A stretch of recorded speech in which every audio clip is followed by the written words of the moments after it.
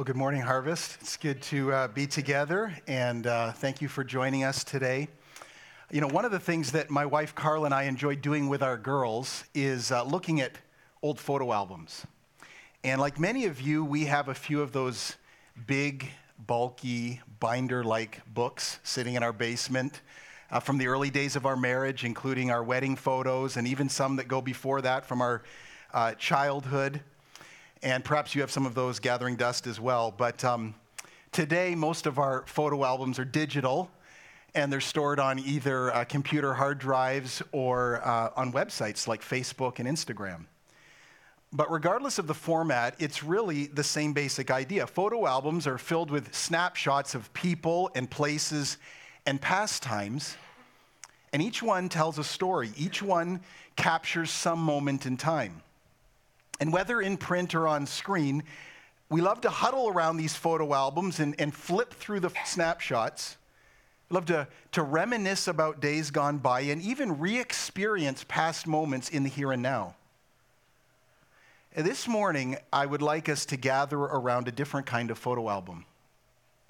This one isn't filled with pictures of family vacations or first days at school or birthday parties or breathtaking scenery. Instead, this one is packed with snapshot after snapshot of God's incomparable and immense love for us. You see, from cover to cover, on every page of Scripture is God's amazing love. That is the theme of the Bible. And so for a few of us in this room, perhaps God's love is something that you've not given much time or attention to. You haven't thought a lot about it. Maybe you haven't even heard much about it. But I dare say that for most of us, God's love is something that we know very well intellectually, but it's something that at times we struggle with emotionally and spiritually. It's one of those things that we acknowledge up here, but that we wrestle with down here. And I just want you to know, wherever you are in that spectrum, this message is for all of us. We're going to look at a few of these beautiful pictures. And my hope is that you'll see yourself in at least one of them today, that you'll stop and you'll say, hey, that's me right there. That's where I am in my life. I'm experiencing God's love in that way. So that's where we're headed this morning. Why don't you bow your heads with me? We're just going to ask God to speak to us through his word today. Father God, I thank you for your word. I thank you for the message of love that it is to us. God, I thank you for the promises that you make about your word. God, thank you that it does things that my words, any of our words, could not do. God, thank you that it is life-giving, that it is life-transforming, that it changes us. And so, God, I pray that your word would not return void today. God, that you would accomplish your perfect purposes in each heart, in each life. God, speak through me to each one, to each heart. God, we give this time to you now in Jesus' name. Amen. Amen. All right, you ready for this? Got the idea? All right, here's the first snapshot. And this one is the foundation upon which every other expression of God's love is built. So here it is. You can fill in. I hope you got some notes as you came in, but jot this one down. When I was dead, he revived me. When I was dead, he revived me. I want you to notice the first few verses from Ephesians chapter 2. We're going to have these passages on the screen, but feel free as well to follow along in your own copy of God's word if you like. We're starting in Ephesians chapter 2, and here's the first couple of verses in that message from the Apostle Paul. He writes this. He says, "And you were dead in the trespasses and sins in which you once walked, following the course of this world, following the prince of the power of the air, the spirit that is now at work in the sons of disobedience, among whom we all once lived in the passions of our flesh, carrying out the desires of the body and the mind, and were by nature children of wrath, like the rest of mankind." In this passage and many others, the Bible teaches that in our natural state, we're not good. We're not even bad. I hate to tell you, but it's actually a lot worse than that. We're dead. We're deceased. We're completely lifeless. And of course, we're not talking about physically, although that is inevitable at some point for all of us. But Scripture is speaking to the fact that we're spiritually dead. And you may recall the story in Genesis chapter 3 where the first man and woman on earth, Adam and Eve, where they chose to reject God's ways. And since that day, every person, including you and me, has done the very same thing. And as a result, we were cut off from the source of spiritual life. We were dead in our trespasses. That's what he says. Dead in our trespasses and sins. And there was no hope of recovery. It was a sad story with a dismal ending. But then notice how the narrative unfolds. The next couple of verses in Ephesians 2, he says, But God, being rich in mercy, because of the great love with which he loved us, even when we were dead in our trespasses, made us alive together with Christ. By grace you have been saved. Because of God's great love for us, he decided to write a new chapter. He wanted a different conclusion to the story. And so, he sent his son Jesus Christ into the world to die on the cross in our place and to take our death and depravity upon himself and to give us his life and his liberty. See, when I was dead, he revived me. And I don't know if you caught the words. I hope you did. We sang this truth in a couple of our songs this morning. I just love the words of these songs. Listen to these lyrics. It said, You called me out of the grave. You called me into the light. You called my name, and then my heart came alive. Your love is greater. Your love is stronger. Your love awakens me. That's what we're talking about. And we sang, Your love made a way to let mercy come in when death was arrested and my life began. It's your endless love pouring down on us. You have made us new. Now life begins with you. It's incredible lyrics communicating an incredible truth that when I was dead, he revived me. And if you've turned from your sin and embraced Christ by faith, if you've received his forgiveness and his freedom, then friends, you're alive. You've been renewed. You've been resuscitated. You have been revived. And as you flip through the pages of God's photo album, you see yourself in this snapshot of his love. And I hope that's true of so many of us. Many of us, I know it is true. And I hope your heart is just bursting with praise and with thanks because of his abundant mercy and his lavish grace. But perhaps you're not in this picture yet. You've never come to grips with your spiritual lifelessness. Maybe you've never heard this before. Maybe you've never understood this message. Maybe you've heard it many times and you know what it's calling you to do, but you have kept it at arm's length. You have resisted it. You have avoided doing anything with it, perhaps for months or even years. Can I just urge you, don't put it off any longer. Simply reach out right now to God, the one who loved you without reservation. And I can just say that after the service, we'd love to pray with you. We'd love to help you to be sure, beyond a shadow of a doubt, that you have moved from death to life. Because God loves you, and this is the first and the best way that you can experience it. When I was dead, he revived me. Everything else flows out of that truth. Well, here's a second snapshot of God's love. When I'm hurting, he comforts me. When I'm hurting, he comforts me. We do our best to hold it all together. But life is tougher than we'd like to admit. Would you agree with that? Things like strained relationships, marriage and family strife, health challenges, loss of employment, financial hardship, the death of a loved one, or just the stress and the sadness of everyday life. And these are some of the situations that can cause us deep pain inside. And I want you to know, I pray through the requests that you write in every week on the Connect folder. I know that these that I've mentioned are just some of the burdens being carried, even now, by our church family. And I want you to know that God doesn't abandon us when life goes south. God doesn't abandon us, far from it. He cares for us at our point of greatest need. That's when he rushes in. I want you to see the Apostle Paul's words in 2 Corinthians chapter 1, some beautiful verses.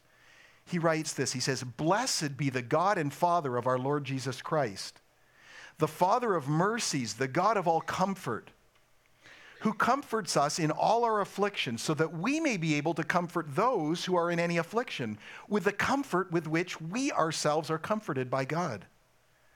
For as we share abundantly in Christ's sufferings, so through Christ we share abundantly in comfort too." It's a powerful passage.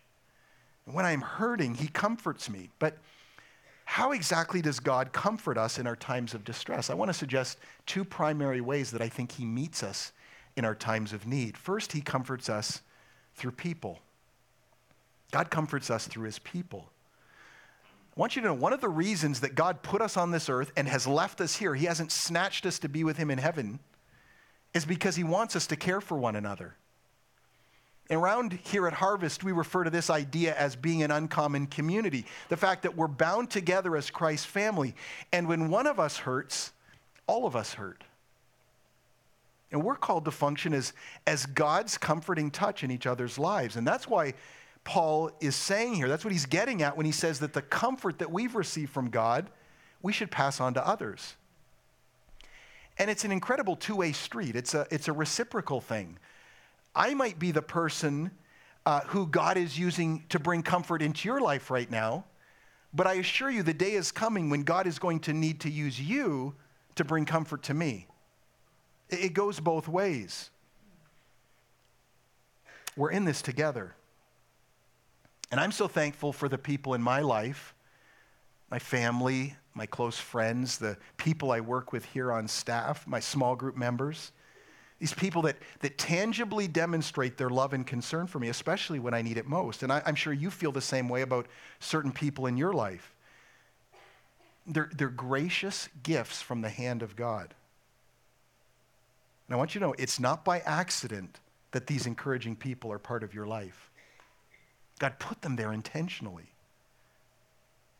They're to be his conduits of care. And if you're struggling today, and if nobody around you knows it, can I just tell you that you are missing out, that you are closing the door to one important means of God's comfort. This is the way that he is intended to meet you in your time of need, through others, through people. He works through people.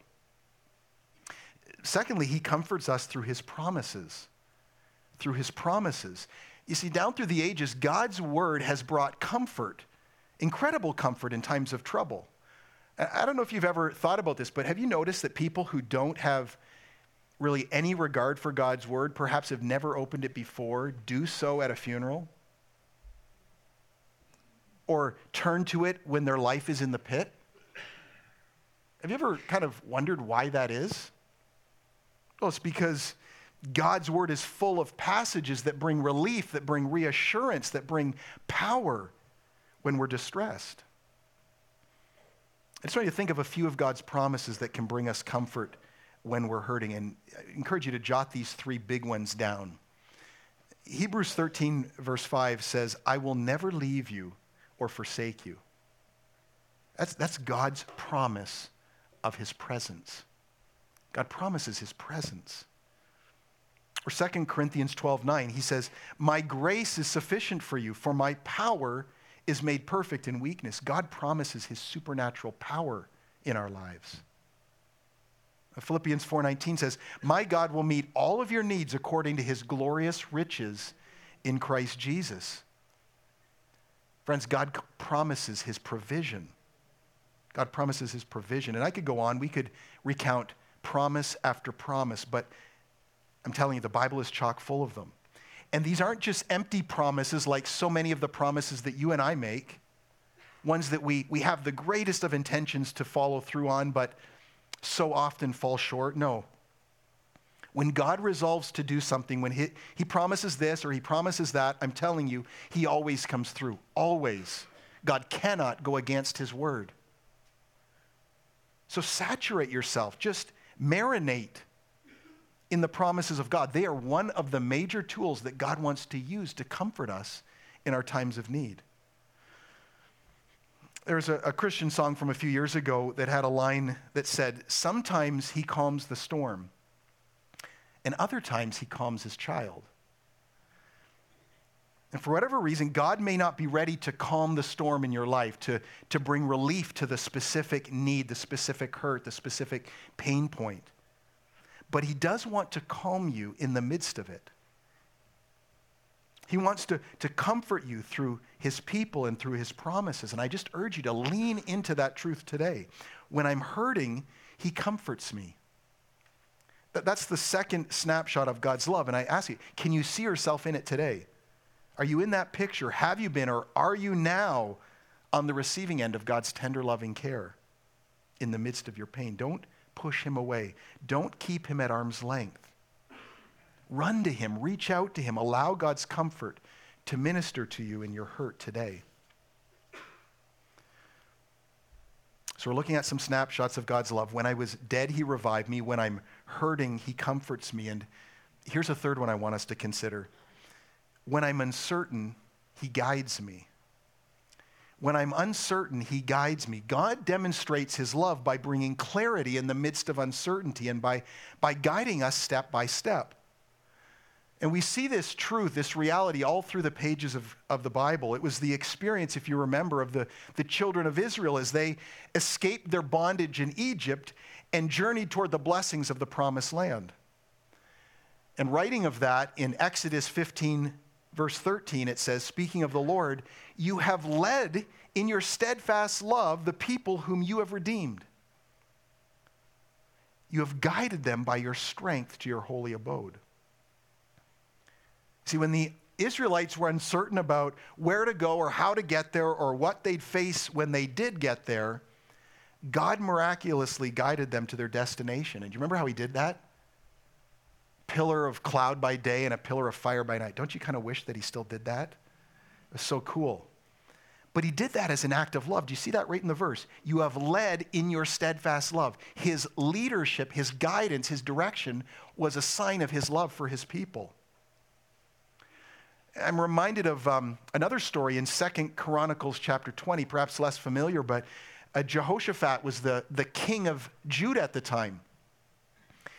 And he learned that the Moabites had assembled a powerful coalition of enemy nations. And these allied forces were camped nearby, and they were poised to attack. And the king and his people were filled with fear, and rightly so. Their backs were up against the wall. Humanly speaking, they didn't really have a chance. And they were desperate for some direction from the Lord. And I love King Jehoshaphat's simple prayer. This is just his genuine acknowledgement to the Lord. And this is what he said. And he did this before all of the people in the assembly of the people. And I think it's a wonderful model for our own prayer when we're in circumstances like this, when we don't know what to do. He said, we do not know what to do. This is verse 12 of 2 Chronicles 20. We do not know what to do, but our eyes are on you. Isn't that beautiful? In other words, God, we're uncertain, and we desperately need your guidance. And we've all been there, I think. I know I have been there. And that's where some of us are right now.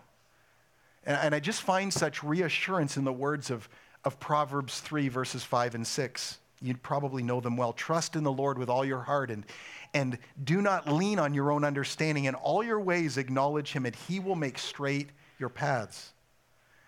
There's a wonderful truth, a wonderful promise in these verses of divine direction in times of indecision. But the promise is a conditional one. You see, God's guidance requires something. It requires our complete trust. So when the Israelites failed to fully rely upon the Lord and instead started to depend on their own wisdom, their own strength, their own might, do you remember what happened? God removed his hand. God stopped leading them, and he left them to languish in the desert for 40 years. A whole generation died out. And God shows us his love by guiding us through the uncertainties of life. But first, friends, we must trust him without reservation. That's what this passage is telling us. The word trust here has the idea of lying face down, utterly helpless before God. And it calls us to acknowledge him, which means to recognize our desperate need for the Lord. And he says we're not to lean, we're not to rest our weight on our own understanding, our own resources, which, by the way, are pretty feeble, pretty meaningless, pretty insufficient. And instead, Solomon calls us to rely upon God with all our heart and in all our ways. And when you sum all of that up, really what it's saying is that there's no holding back. It's all or nothing. God expects us to trust him with our everything.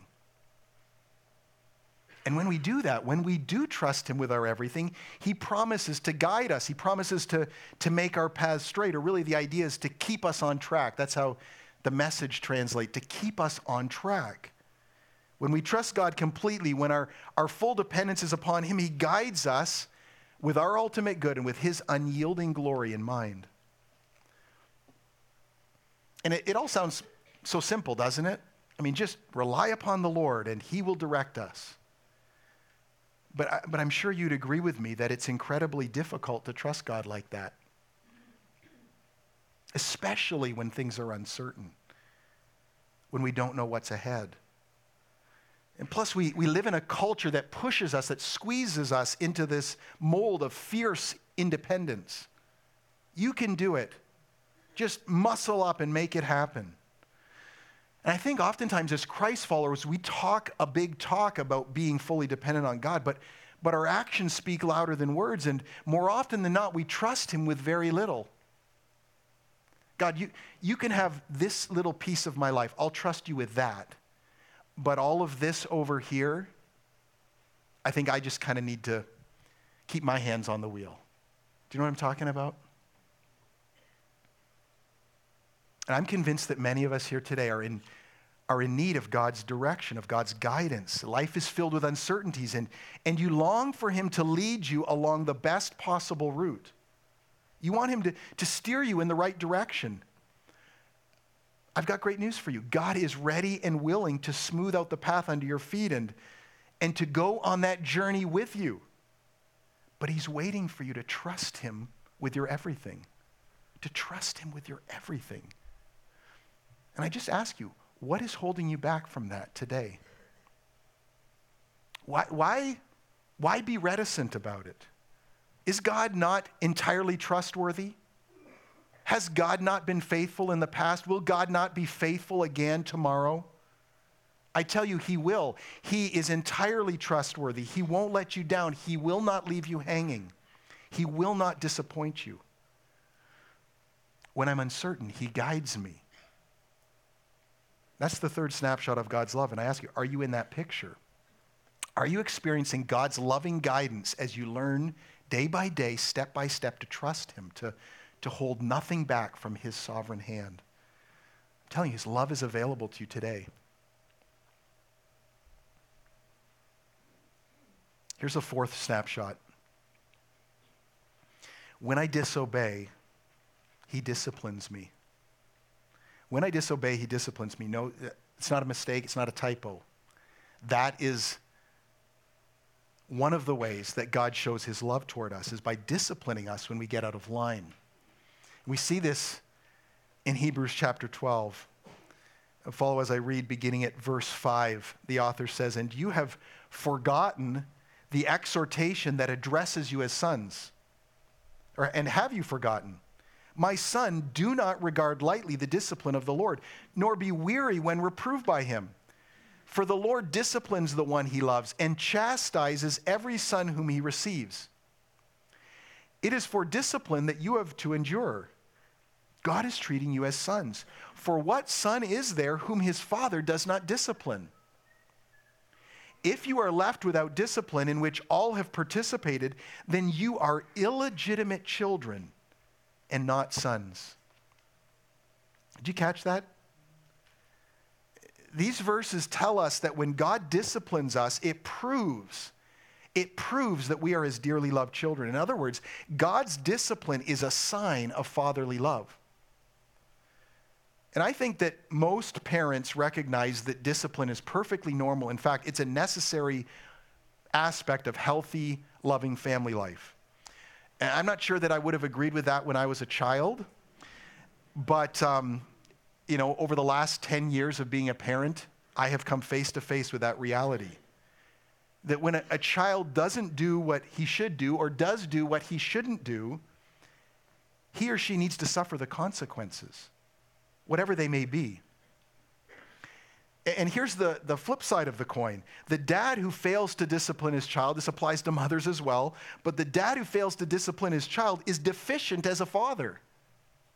He's not fulfilling his full responsibilities as a dad. He's not expressing love in all its necessary dimensions. And the child that escapes his father's discipline is missing out on a vital part of his dad's care.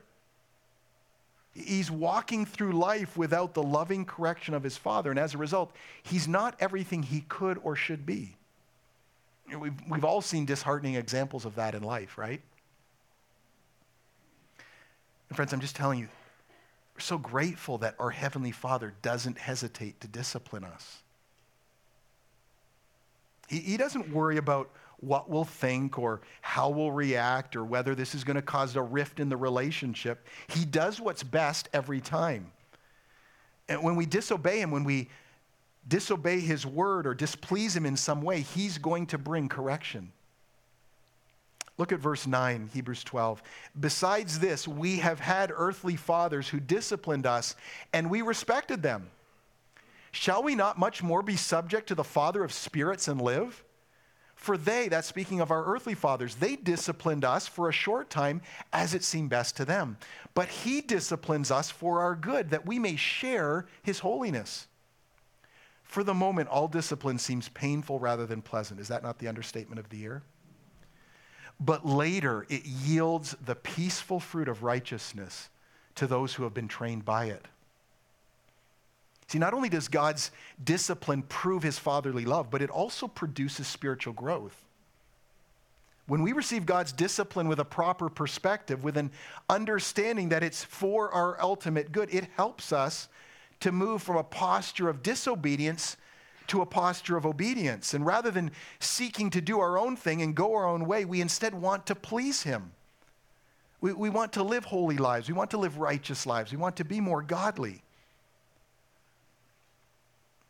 Bible teacher and Harvest founder James MacDonald is known for saying, God's love is not a pampering love. It's a perfecting love. God's love, friends, isn't primarily about making our lives easier, happier. Now, first and foremost, his love is about conforming us to the image of Christ. It's about developing, cultivating the character of Jesus in each one of us. And even though God's discipline is unpleasant in the moment, just like with our earthly parents, in the end, it produces transformational results when we submit ourselves to it. Listen, the fruit of discipline is worth the price of the pain. The fruit of discipline is worth the price of the pain. Now, I'm very confident that in a group this size, there are some who identify with this snapshot right now. You know who you are. You're a child of God, but you're rebelling against him. You're doing your own thing, and your disobedience could be very outward and obvious to everyone around you. You might be here under duress, under protest today. Or your disobedience could be very hidden. It could be tucked away in the deep recesses of your heart where no one else knows. I want you to hear me, friends. Your Heavenly Father loves you too much to let you stay there. He wants you to live a life of righteousness, a life of holiness. And so he is exercising his parental right. He is fulfilling his paternal responsibility to discipline you. He's bringing into your life the conviction of the Holy Spirit. He is bringing the correction of tough circumstances to get your attention. And you're not enjoying it. Truth be told, you may be ticked off with God.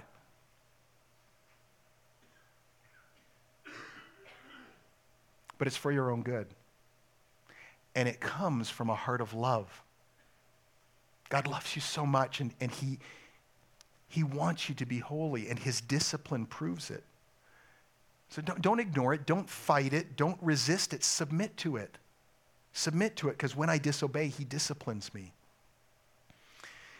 And that leads us to the fifth and the final snapshot. It really flows out of the fourth. And it's this, that when I repent, he welcomes me. When I repent, he welcomes me. God's love is so great that when we come back to him after living in disobedience, when we return with a humble and a contrite heart, he welcomes us home with open arms. He receives us. He embraces us as his long-lost children. It's an awesome demonstration of love. And again, we see this principle throughout the pages of Scripture, but nowhere more clearly than in the story of the prodigal son. Luke chapter 15. I want us to touch on that as we wrap up this morning. Luke chapter 15, beginning at verse 11. There was a man who had 2 sons, and the younger of them said to his father, "Father, give me the share of property that is coming to me." And he divided his property between them. And just pause there. Let's not miss what's happening. The younger son isn't asking for his weekly allowance. He's asking for his share of the inheritance. So bottom line, he's essentially telling his dad, "Dad, I wish you were dead." I don't know about your house, but that wouldn't go over big in my house. And it certainly wasn't something that you did in the first century and in Middle Eastern culture. I mean, it was a sign of total disrespect, of outright rebellion. And yet, amazingly, the father grants the son's request, and he gives him his share of the estate early. Verse 13, not many days later, the younger son gathered all he had and took a journey into a far country, and there he squandered his property in reckless living. The son grabs his stuff, takes a trip to a far-off place where he's free to do whatever he wants. No parents, no rules, no responsibilities, no expectations. He lives it up. He parties hard. He enjoys every pleasure that money can buy. Verse 14, when he had spent everything, a severe famine arose in that country, and he began to be in need. So he went and hired himself out to one of the citizens of that country, who sent him into his fields to feed pigs. And he was longing to be fed with the pods that the pigs ate, and no one gave him anything.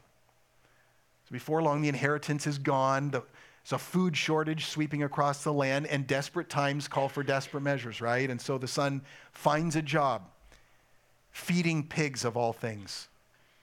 And keep in mind, for the original Jewish audience, pigs are the most unclean of all animals. I mean, stay away. I mean, there is no pulled pork there, all right? No bacon and eggs, right? This is like something to be avoided at all costs. But, I mean, this job is as humiliating and as demeaning as it can get for a Jewish boy. And like, how low do things have to get for pig slop to look appetizing? Verse 17, when he came to himself, he said, "How many of my father's hired servants have more than enough bread? But I'm perishing here with hunger. I will arise, I will go to my father, I will say to him, 'Father, I have sinned against heaven and before you. I am no longer worthy to be called your son. Treat me as one of your hired servants.' And he arose and he came to his father." So eventually it dawns on the son that while he's starving, his father's farmhands are enjoying 3 square meals a day. But I think more importantly than that, he's finally overcome with shame.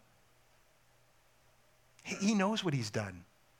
He recognizes what he has done to his father, how he has disgraced his dad. And so he decides to put away his pride, to return to his father, to confess his sinfulness, and to just plead for mercy. He's well aware that his actions have fractured the relationship with his father, and so much so that he'll be lucky to be treated as a hired hand, let alone a son.